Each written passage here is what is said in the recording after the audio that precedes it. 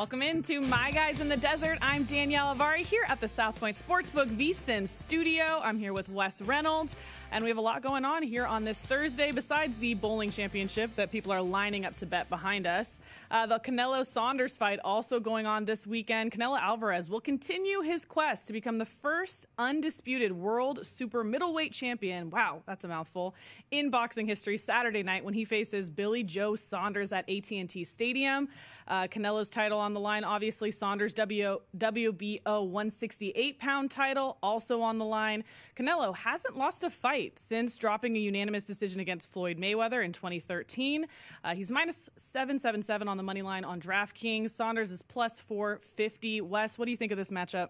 Yeah, I do think Canelo is going to win the fight, but it's just how am I going to bet this? I'm not going to lay the $7-8 on the money line. He gets Billy Joe Saunders, 30-0.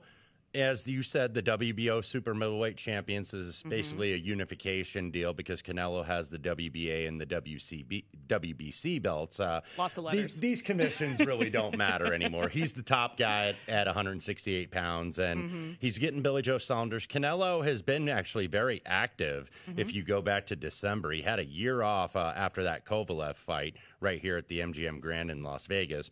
Beat Callum Smith, unanimous decision, easy win, and then round 3 over the Turkish fighter Yildirim. I'm trying to pronounce his name. Of course, It didn't really last very long. So Canelo now, this is his third fight since late December, just right before Christmas. So competitive fights. You would expect that he's going to be at least in shape. Yeah, definitely. And that he didn't have any bad carnitas like he had before. That was a big issue a couple of years ago before the Triple G fight, that he had eaten some bad meat, some tampered carnitas, if you will. So hopefully he kept that away from him this time. It's like the flu game. Yes, it is. And Billy Joe Saunders was not there a couple days ago in Dallas for the face-off because the camp was complaining about the ring being a little bit smaller, which would actually favor Canelo a little bit because Billy Joe Saunders is very much predicated on movement. Space. He is a southpaw fighter, so those fighters have given Canelo a little bit of trouble in the past where it takes him a little while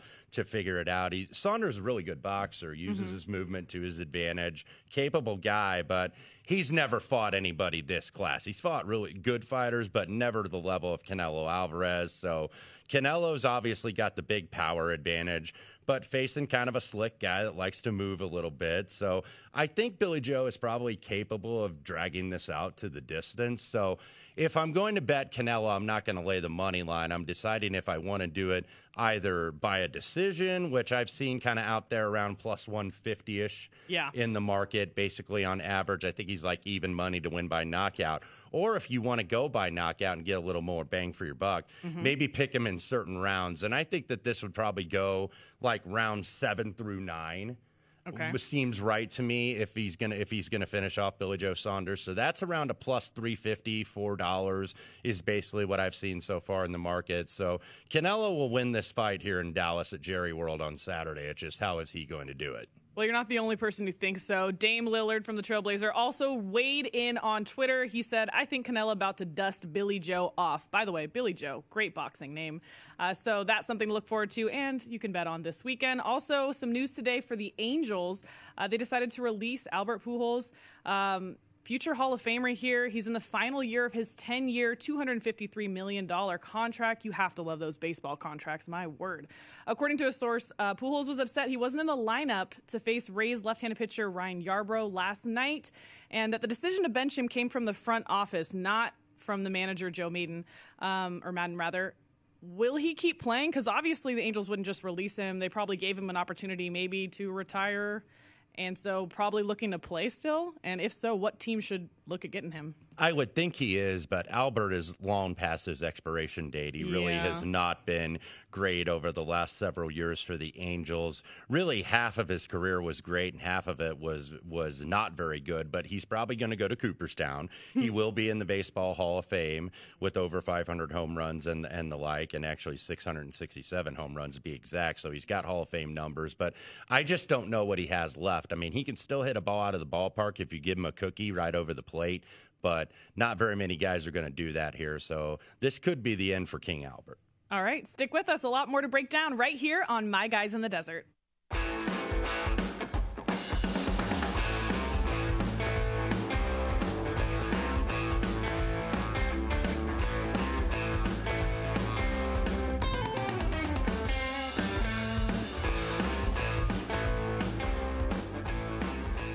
Welcome into My Guides in the Desert. I'm Danielle Avari here with Wes Reynolds. We're taking over for Matt Youmans all week long. He's been on Follow the Money with JVT in the mornings, but we're more than happy to step in. We got Dwayne Colucci coming up a little bit later on this hour to talk all things NHL, which I'm very excited for. The playoffs coming up for that, as well as the NBA. And at the top of the next hour, of course, we'll have Derek Stevens and Mike Palm at the Circus Studios. This week, we've been tracking all of the drama surrounding Aaron Rodgers and the Packers. Even more coming out today. Some people are getting upset with ESPN's Adam Schefter saying, you know, he was on the Dan Patrick Show. Mm-hmm. He asked him, did you break this news on Thursday for a reason, or did you deliberately decide to do that? Schefter said, you know, it's a story that built up, and yes, he decided to release it on Thursday. So some people saying, you know, he caused this huge storm for the Packers on draft day. He also added today that the Packers will be adding quarterbacks for OTAs and training camp, which is expected here. I mean, of course, they're going to add quarterbacks since they only have two right now with Jordan Love and Aaron Rodgers. But just a flurry of drama going on around the Packers and Aaron Rodgers all week long. The Packers win totals off the board for that reason, but they're around 10.5 or 11 as recently as yesterday. How is this issue going to play out? With the information we have, what do you think is going to happen? And is it even worth playing any futures at this point, or should we see how things shake out? Not right now, Danielle, and I believe what Adam Schefter said was accumulation of information that just happened to accumulate on draft day. So methinks that maybe this was leaked to Adam Schefter. I cannot prove that. We're just all guessing here and just discussing amongst friends, but I think maybe somebody from that camp leaked that out to see if they can get the Packers to bite on a trade. Yeah. And that obviously did not happen in terms of a team putting a package together. So as of right now, I could very much see him sitting out the season if he does not want to play. And maybe they're not going to want to trade, because now it's going to be a standoff, because the GM in Green Bay said, hey, we don't want to trade this guy. And I don't believe that they really do, because they're going to wait for the right deal. If they get the right package, if you're getting a couple first rounders and maybe even a player that can contribute to your roster right away at some position, then yeah, you'll go ahead and make that deal. I don't think that they really want to do that in Green Bay. So you may be seeing Aaron Rodgers sit out. I know we have that graphic up of where he will take his next snap. You may have to wait another year to find out where that's going to be, because he very well could sit out. I think Aaron Rodgers is kind of try to draw a line in the sand really here and say, hey, I want out here. I don't want to be here anymore. And the Packers are going to say, you have a contract, so, you know, you're stuck. So I think Michael Lombardi brought this up earlier today on VSiN on the Lombardi line, that there might be a better odds that he sits out rather than he plays. And I'm starting to kind of feel that a little bit, because teams got to be able to put packages together. And now you don't have this year's draft assets now that the draft has come and gone. So the only draft assets you now have are future year picks. So you don't have, it's not like during the middle of the draft, it's like, well, we got a first rounder at number 3 like San Francisco did if they wanted to get involved, and they weren't already hell-bent or dead set on taking a quarterback there at number 3. So this is going to be a summer-long story here in the NFL. We're going to see how, everything shakes out, obviously. But looking at these teams, do any of them have the assets to trade for Aaron Rodgers? Because what would that even take? What do you think that package would maybe look like? It would be at least a couple first-rounders starting from there, and then seeing what other future draft picks you can accumulate, and also if there's maybe a player that's going to match in terms of the money, because it's all about making the money work. And you've already seen the Broncos priced in because they were kind of the hot rumor last week. Haven't heard anything additional in regards to that so far. So they were the hot rumor. The 49ers, they just drafted a quarterback, a young guy, and they have Jimmy Garoppolo, who they got to try to see either can they get something for, or they just let him walk at the end of the year as a free agent. So it's really hard at this standpoint. And then you add Watson perhaps being out there for Houston when he has more off-the-field stuff, obviously, than Aaron Rodgers does right now. So who knows how many of these quarterbacks are really going to be available. You usually don't see that this late in the summer. Usually the movement's already been made through the draft, through the free agent market, what have you. So I'm not really sure who has the package right now to put that together, but I know it's going to at least take a couple first rounders, and it's going to be a king's ransom. They're not going to give him away in Green Bay. Yeah, I feel like every year we see this quarterback carousel kind of happen, but this year seems like even crazier than any other year before. And it started with that Stafford and Goff trade. Speaking of the Lions, Frank Ragnow getting his big payday. The Lions have agreed to a 4-year, $54 million contract extension with him. That makes him the highest paid center in the NFL. He's 24. He's entering his 4th season in the NFL season after being drafted in the first round out of Arkansas in 2018. He started all 45 games he's appeared in and earned his first Pro Bowl berth last season, which included, you may remember this injury from last season, playing through a fractured throat, which I did not know was a thing you could fracture. That seems painful. Yeah. I've never had that. Yeah, so I'm glad they paid him. Win total for the Lions is 5. The over, even money, the under -120 on DraftKings. Detroit's had a busy offseason. They had a really strong draft, office shakeup in the front office, plus all the turmoil in the NFC North. Any value betting on the Lions at all here? Their win total at 5? I would probably have to wait to see the order of the schedule, which is Right. going to come out next week around this time on May 12th. But you mentioned Ragnow. The offensive line probably is one of the strongest positions on this Lions team that has a lot of holes. They now have a Pro Bowl center who's making a max deal for that position, pretty much. You add Penny Sewell. And I think that's what Dan Campbell wants to do in Detroit, the new head coach. And he kind of made it clear in his introductory presser when he was announced as the head coach and met the media by Zoom up there in Detroit.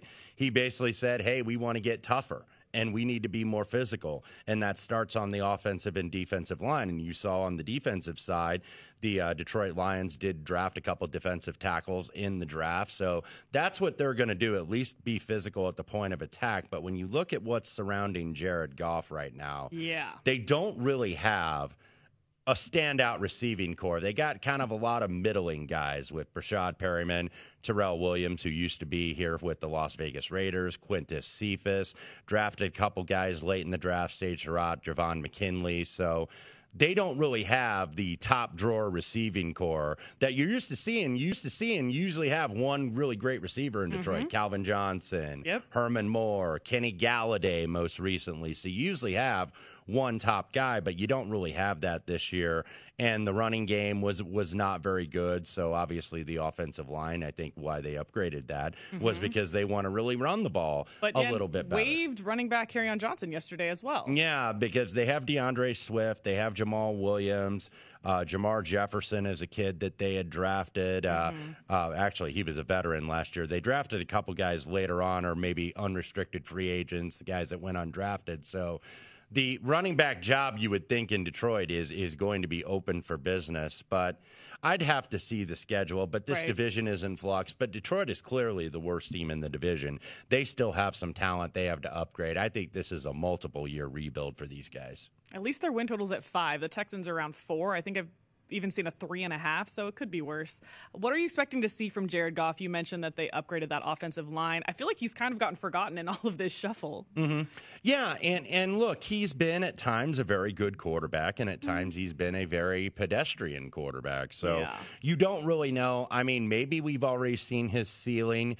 It's going to be interesting to see kind of the philosophy, because Sean McVay is very well thought of as a coach. So that maybe he could scheme Jared Goff to be a little bit better than he is. The offensive coordinator now is Anthony Lynn, the former Chargers head coach. So they have him on staff with Dan Campbell. Mark Brunell, the longtime Jacksonville Jaguars starting quarterback, is on that offensive staff. Antoine Randall is on that offensive staff, as well as Deuce Staley. So they've got all guys that have played the game and played him at a high level, so we'll see what they can get out of Jared Goff.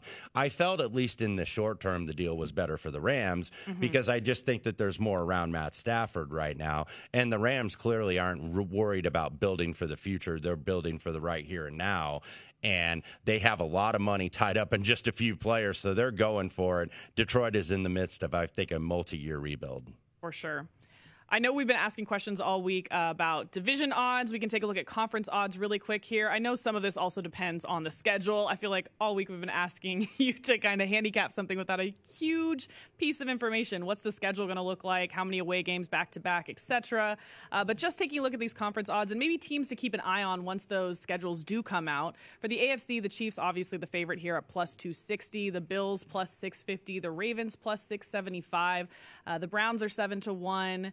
those are the 4 teams obviously you would maybe be looking at. The Chiefs, not really enough value there probably. Mm-hmm. Yeah, I'm not going to go ahead and take the Chiefs here. Sometimes there's a hangover for that Super Bowl loser. Yeah. And they're the rightful favorite, I think, because they, of course, have a championship and got to go back. So I wonder how that's going to work with these guys having that little bit of a hangover. But certainly there's a lot of teams with a lot back. Obviously, that Broncos number has been cut because Aaron Rodgers has been linked to the Broncos. So you're not going to be able to fool these guys behind the counter. They are much out ahead of the market. So don't do what everybody did a couple years ago when the Cleveland Browns made all those trades and got Odell Beckham and drafted Baker Mayfield. And they just kept betting the Browns and the Browns and the Browns over and over again at bad numbers. It's like you've already missed the party. I mean, you don't want to make a bad bet on a bad number. So I wouldn't be betting Denver futures right now because what if they don't get Aaron Rodgers and it's going to be Locke and Bridgewater? Then they're going to probably be back up in the mid-20s or in the 30s in terms of AFC championship odds, which is what I'm looking at on the screen here. So if I were to look at the AFC in terms of a little bit down the board, now you're going to have to take a gamble here because has Carson Wentz seen his better days, or can he be revitalized by Frank Reich? I thought you were going to go Chargers. I am not, because I actually like the Broncos better in that division with or without Aaron Rodgers. Interesting. I actually do, because I really like their defense. Now, I'm not going to bet them at 21-2 here, plus 1050. But the Colts a little bit down the board if Frank Reich can all of a sudden get Carson Wentz right. Now, they need a left tackle, so we'll see where they go there. I think he's got a lot of weapons around him. He's got a good young receiving core. He's got a good young stable of running backs, good tight ends, a good offensive line, albeit that left tackle position needs to be addressed. But the Colts could be a possibility. I think the Browns finally this year are going to be expected to be a contender in the AFC. They're going to make some noise. Absolutely. Yeah. So I like the Browns in that division, really just below the Chiefs in terms of the chalky teams. I would say Buffalo or Cleveland. Buffalo does still have Brian Daboll as the offensive coordinator. I would expect that he's probably going to get a head coaching job next year. He's kind of the hot interview candidate, but often what you see like Ian last year? Yeah, often what you see with these coaches, maybe when they finally get their name out there, they're the hot interview candidate, but not quite ready to get the job.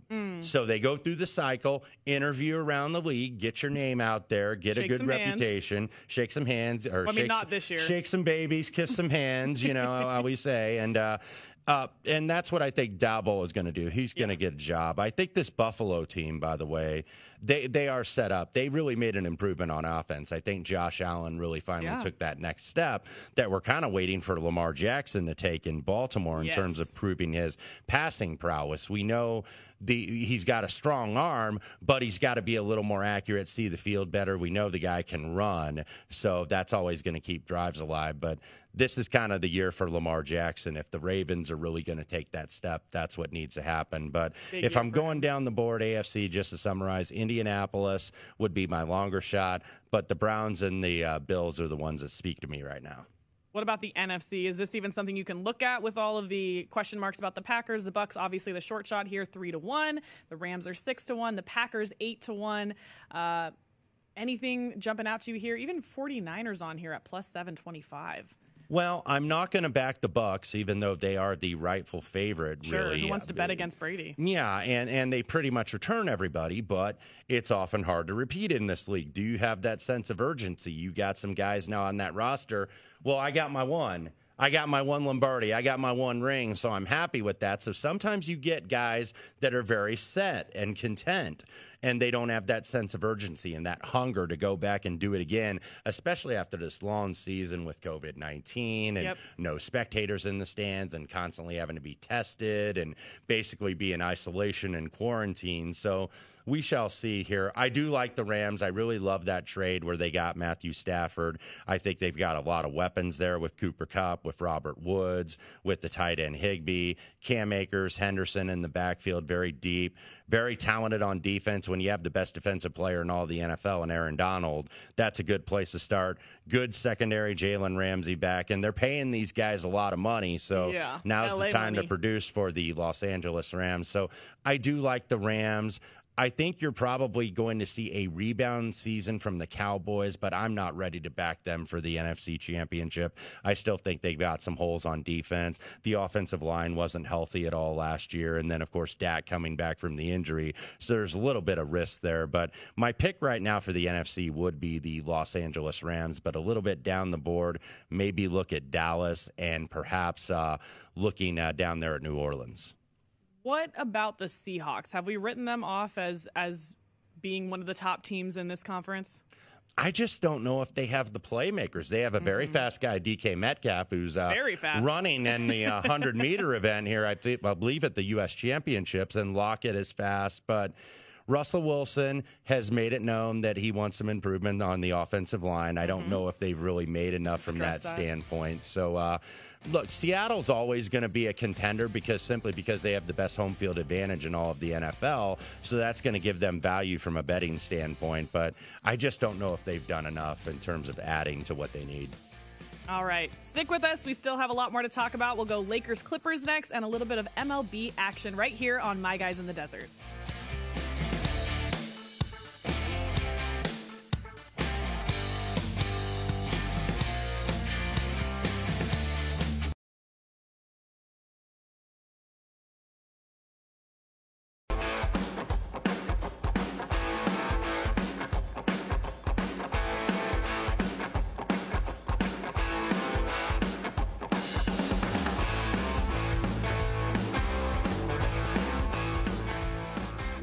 Welcome back into the oddstrader.com studio at the South Point Casino. Make sure you check out oddstrader.com. And remember, you can download the free OddsTrader app right now and start winning with the up-to-the-second info you need. Danielle Avari here on My Guys in the Desert with Wes Reynolds. We were about to talk about the Lakers-Clippers matchup tonight. No LeBron again, ruled out for a second straight game. He's missed 21 games this year with that high right ankle sprain.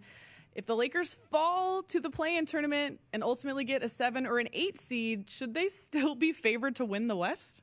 I don't know about favored to win the West, but they probably aren't going to drift up very much because the books already have enough liability on these guys. So they don't want to necessarily. And look, in terms of obviously not an NBA team out here in Las Vegas, but this is a Laker town for all intents and purposes. I see a lot of Laker stuff. Yeah, if you go to any sports book here at about 7:30 Pacific time, there's always a crowd to watch the Laker games and people in their gear and their jerseys and whatnot. So you're not going to get value and much of a drift, I think, on the Lakers from this standpoint, even if they are in that play-in round. Do I think they should be the favorite to win the West? Absolutely not, because I think you've got to put some respect with Utah. Now, Denver is going to be without Jamal Murray, and it's like, can they continue this good play into the playoffs with all these injuries? And you do also have Phoenix, who is kind of a greenhorn in this situation, not used to being up here at the top of the West or currently in second, just a game back of Utah. So Phoenix, even with Chris Paul's leadership, how much is their ceiling here in the West? So everybody's, I think, going to kind of point to the Clippers, who were the big disappointment last year. But they're running it back with Paul George and Kawhi, and then made a couple different changes with that organization. So everybody's kind of looking at them right now. So that's why you're not seeing the Lakers' odds as long as probably they should be. And you really can't lengthen those odds too much, not only because of the liability, but because you do have some question marks above them.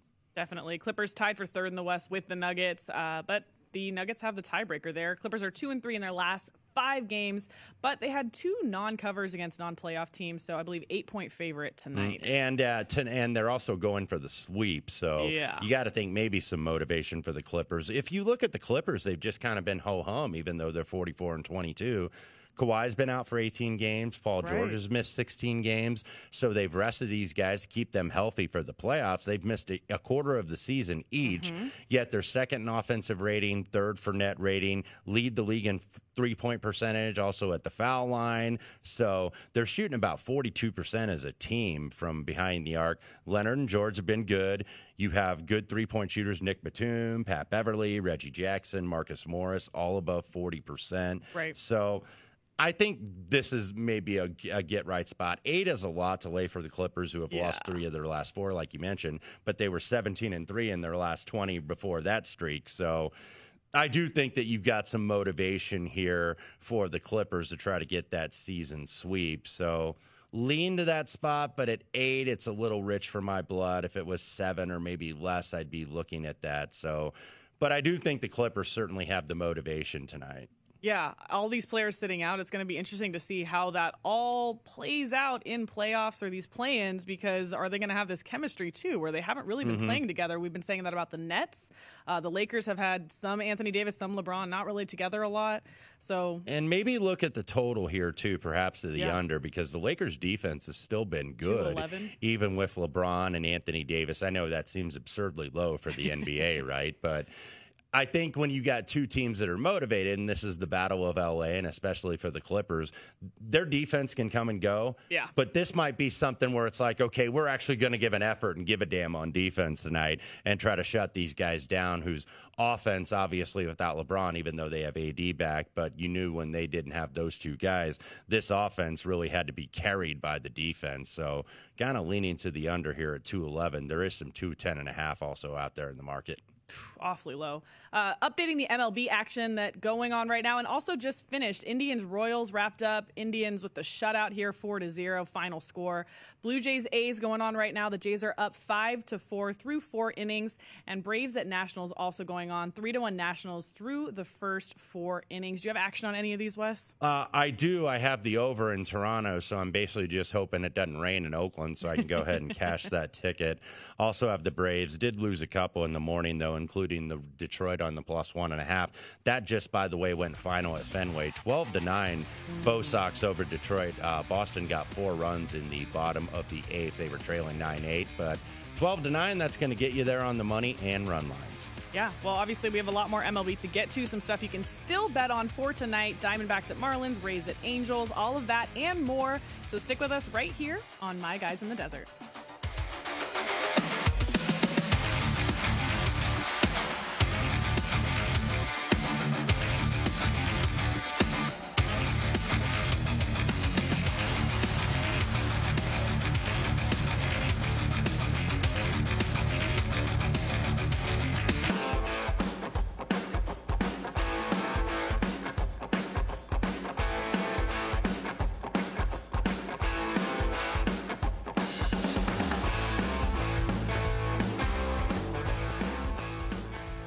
Welcome back in. You know that our VSiN experts are covering every sport on the board this spring to find the best bets every day, and now is a great time to invest in your long-term betting success.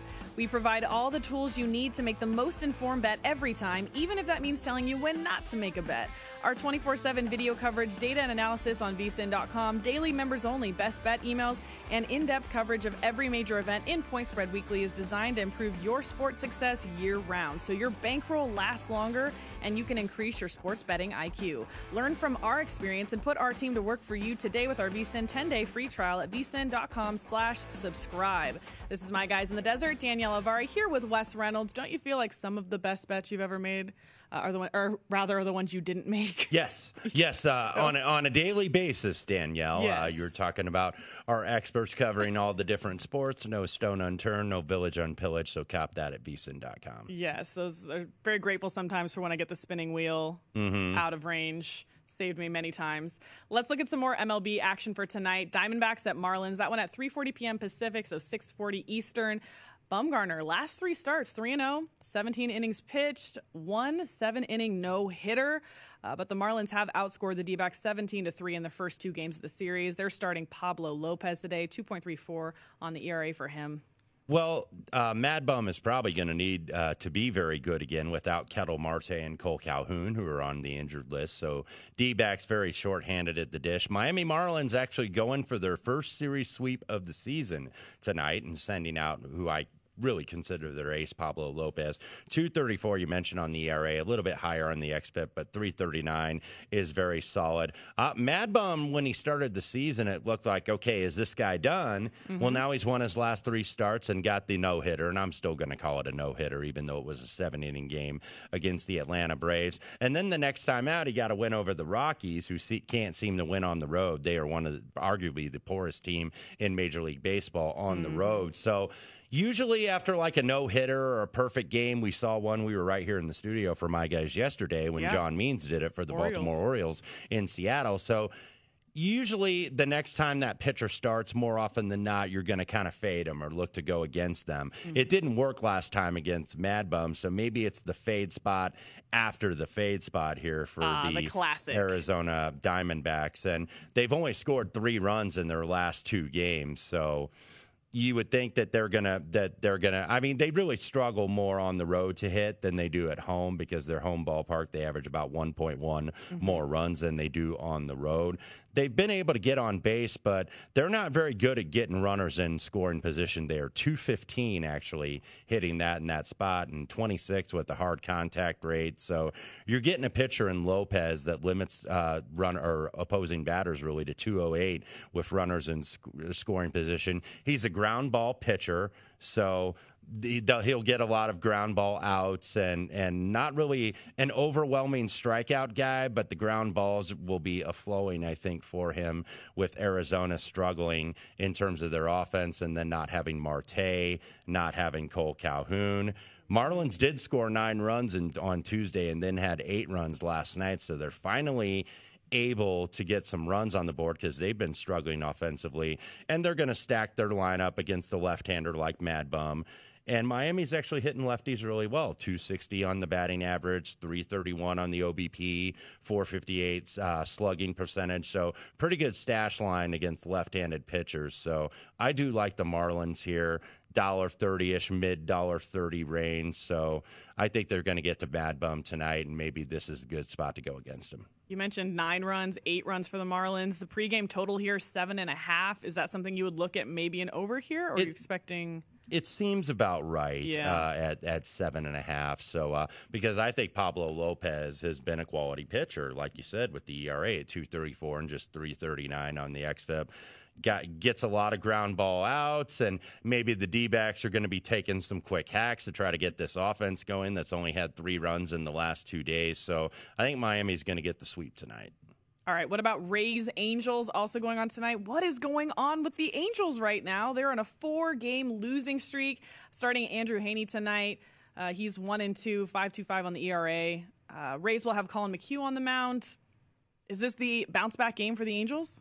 I'm not sure of that because Colin McHugh is Michael Wacha's on the injured list, by the way. So Colin McHugh's been out with a bad back since April 17th. That was the last time he pitched. So he has pitched this season, but he has not started for the Rays. So I don't know if this is going to be like an opener. He's kind of struggled ever since coming to Tampa Bay from Houston. If you look at the relief work, he's pitched 5 1/3 inning and has allowed 6 earned runs. Obviously missed last season with an elbow injury. So he's still seeking that form he had in Houston 3 years ago where his ERA was under 2 and he was striking out a little less than 12 batters per 9 innings. Tampa Bay's offense has been very mid-pack, and the stars of the lineup have not really been very good. Lowe and Arozarena. Hey, Arozarena. All right.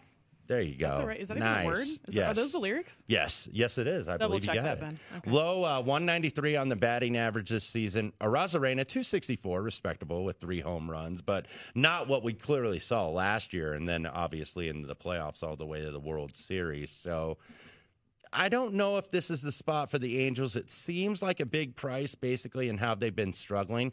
I'm also going to wonder how they're going to react to King Albert now being sent because, look, he has not been performing, but the Angels respect the hell out of Albert Pujols. He is going to be a Hall of Famer. So all of a sudden, missed in the dugout. Yeah, it's like when you're seeing a Hall of Famer packing up his locker and all of that. That's gotta play on you a little bit emotionally. So it maybe motivates him, or maybe it gets him down in the dumps a little bit. So I have not played this game as of yet. The Angels just have been very erratic. It seems like this could be the spot against Colin McHugh, who's not been in very good form, but I think $1.40 is a little high, so I'm going to leave this one alone. All right. Maybe I'll look at this one for a no run in the first inning. You like to do those. Yeah. What do you think of this game? Yeah, just looking at the total here, it has been bet to the under, though. It was 8.5 in the overnight, and now it's at an 8.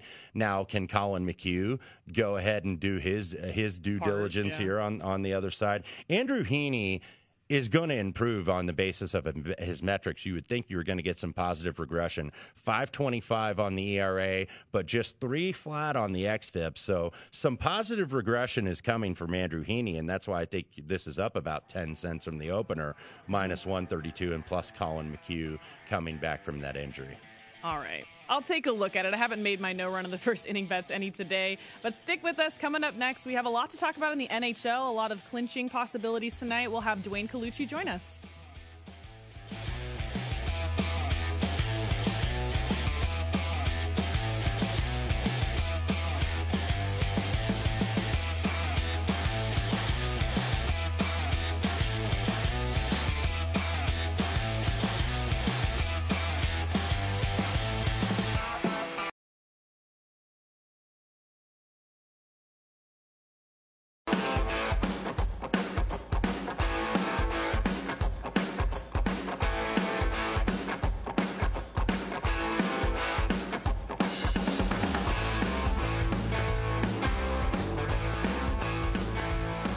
Welcome back into the oddstrader.com studio at the South Point Casino. Make sure you check out oddstrader.com and download the free OddsTrader app right now so you can start winning with the up-to-the-second info you need.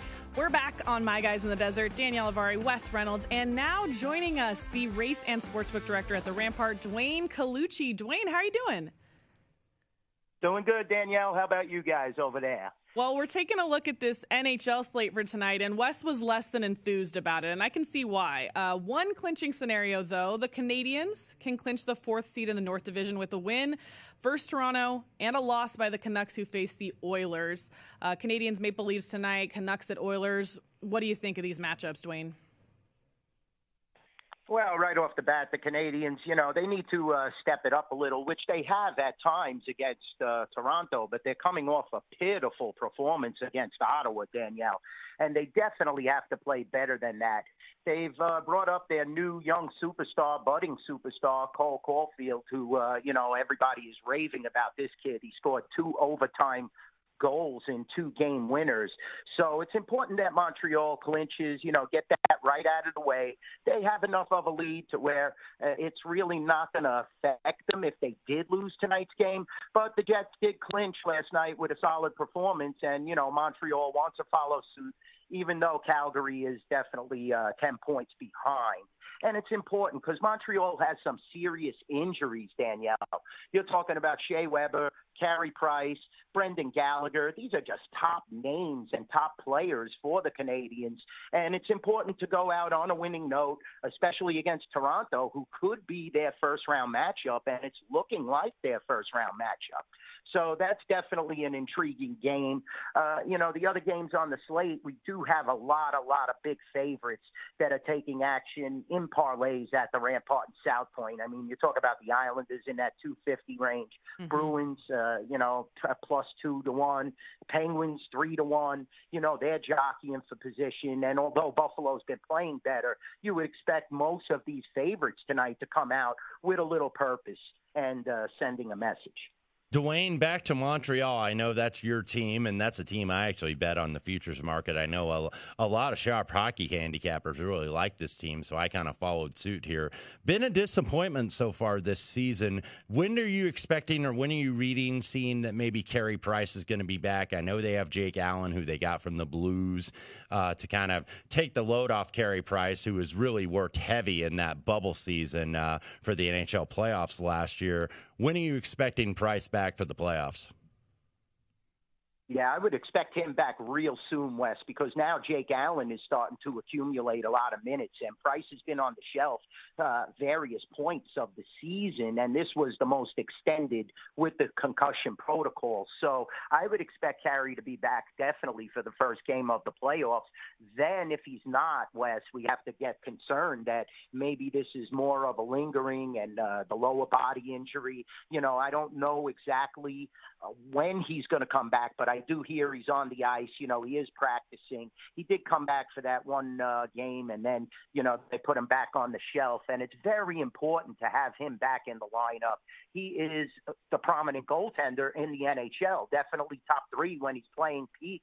Like you said, last year in the bubble, he was just phenomenal. And it's important to get him back, especially if you're going to have Gallagher out for an extended period, Shea Weber as well, and now even from Laval, Rocket, Ryan Pelling, who may have seen some time, he's out for the season now with a serious wrist injury.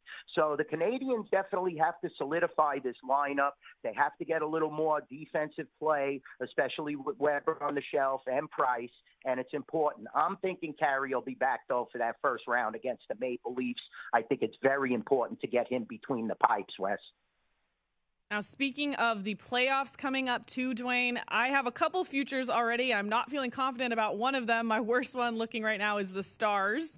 I also have the Preds and the Hurricanes and the Lightning. Who do you like in terms of the futures? Who do you think will make a run in playoffs? Well, definitely you have some good teams there, Danielle. I wouldn't just put my eggs in that Stars basket. You know, they definitely were a disappointment. They've now lost, I believe it's 5 in a row, slipping out of the playoff spot. Nashville has surpassed them. Nashville has been playing excellent, but they also fell apart last night. So, you definitely have to keep your eye on the Lightning. They are the defending champs. I mean, they have some injuries, but if they could get Stamkos back and start to play their brand of hockey, they're going to be very difficult. You know, they're still 36-14. I think they can make a run. What I'm seeing and feeling, Danielle, is that, everybody is enamored with the Golden Knights, the Avalanche, the Wild, because we're here in Las Vegas. But the Eastern Conference and that Canadian division, they're very, very difficult. I mean, when you're talking about the Capitals, the Penguins, the Bruins, and the Islanders, they play that old-fashioned, checking style, hard-hitting hockey, which you saw the Capitals take it to the Rangers basically this whole week. And it's important that the Capitals do get Ovechkin back. Kuznetsov as well. He's important. Penguins look solid. I mean, Sidney Crosby is playing phenomenal. They could definitely make a run. I think the East is just slightly stronger than the West and the Northern Division. So that's what I'm looking at, Danielle. I think the Lightning and definitely the Penguins and Capitals to make some noise, and don't count the Bruins out with that goalie tandem. If you could get Rask and Halak and they're both healthy, that just adds to their chances. Dwayne, that's the team I was actually going to ask you about, because that's a team I've been following and maybe want to get involved with before the playoffs. I'm still seeing 15-ish to 1, maybe a little less than 20 to 1 on this team, and that's the Boston Bruins, who are 10-2-1 since that trade deadline, where it's like, okay, Taylor Hall has figured out how to play hockey again now that he's with a contending team and not there in Buffalo, which has really been one of the dregs of the league this year. Looking at Boston, not only tonight against the New York Rangers, of course, the Rangers made a lot of changes. They had that revenge spot last night, so to speak, against Washington, where they dropped the gloves fairly often here in the first period. But now the Rangers making changes at the top of the organization. Chris Drury is in. John Davidson and company are out. So Drury going to be the president and GM for this team. I thought they had a decent season, but they're just, like you said, that East Division just so tough, could never make up any ground. When you look at these big prices this time of year, are you more apt to just put these in parlays from you personally as a bettor, or these prices are out of whack and that's the action you're going to see at the Rampart and at the South Point at the counter, and that's just going to drive these dog prices up, where it's like, okay, I'm going to take a shot here at like plus 250 with the Rangers? Yeah, you do see a lot of that, Wes. But let me tell you, if the team is jockeying for position in the standings, which several of these teams still have not solidified their position, the games become somewhat important. But you do see the underdogs become inflated. Now the Rangers are playing on a back-to-back tonight. The Bruins are very hungry. Hall is playing great. They have Marchand, they have Bergeron, all these great players, Krejci, Pasternak, and you have that goalie tandem. So the Bruins are a very dangerous team team because they withstood the injury bug, the COVID bugs, all that, and they're still playing at a good level. So, I don't get enamored with taking these big underdogs unless they're playing, pretty well. I mean, Buffalo has played improved, but you're seeing them plus 3-1 tonight. So, what I see across the counter, like you said, Wes, is a lot of parlays with the big favorites being tied in. You're seeing a lot of Penguins, Bruins, and Islander parlays. Throw in Edmonton. The game that you're seeing, the good two-way action, is the Montreal-Toronto game because that's the game that does mean a lot. And maybe Montreal does want to send a message at a big plus, being that that's the first-round matchup. So from a bookmaker standpoint, this time of the year, they are inflated, the underdogs, but you do see a lot of people parlaying the big favorites as opposed to taking singular games on the underdogs because it's been a big drop-off this year, Wes. When you look at the bottom teams like Columbus, teams like the Devils, Buffalo, they never seem to get it going this year. And it's just such a big drop-off from a team like a Boston, like a Tampa, like a Florida at this point, that it's hard to figure out when they're going to win one of their 12 or 13 wins to add to that total during the course late in the season. So I definitely think I'm seeing more parlays with the big favorites as opposed to people jumping and trying and spot that underdog spot. Dwayne, I hadn't had a chance to talk to you since the Kentucky Derby over the weekend. We'll have the Preakness, not this weekend, but upcoming. Medina Spirit, Bob Baffert gets it done again. He was talking down that horse all week, and then all of a sudden nobody had anything for Medina Spirit as it won at about 12-1 to 15-1 on Saturday. So now going for the second leg of the Triple Crown, but it looks like some competition maybe from that stable. Concert Tour, another Baffert horse, maybe is going to be ready for the Preakness. And I just kind of want to get your overall summary of the field. Got about 90 seconds here, and your impressions from the Derby and what you take into the Preakness here coming up. Well, what I'm seeing now, Wes, are a lot of defections. Today, Brad Cox said that Mandaloun and Cato River will not be running in the Preakness. Also, you're not going to see Essential Quality, And, a lot of the favorites and horses that took a lot of money, Rock Your World, they're going to skip the Preakness and focus on possibly beating Medina Spirit or thwarting his attempt to win a Triple Crown.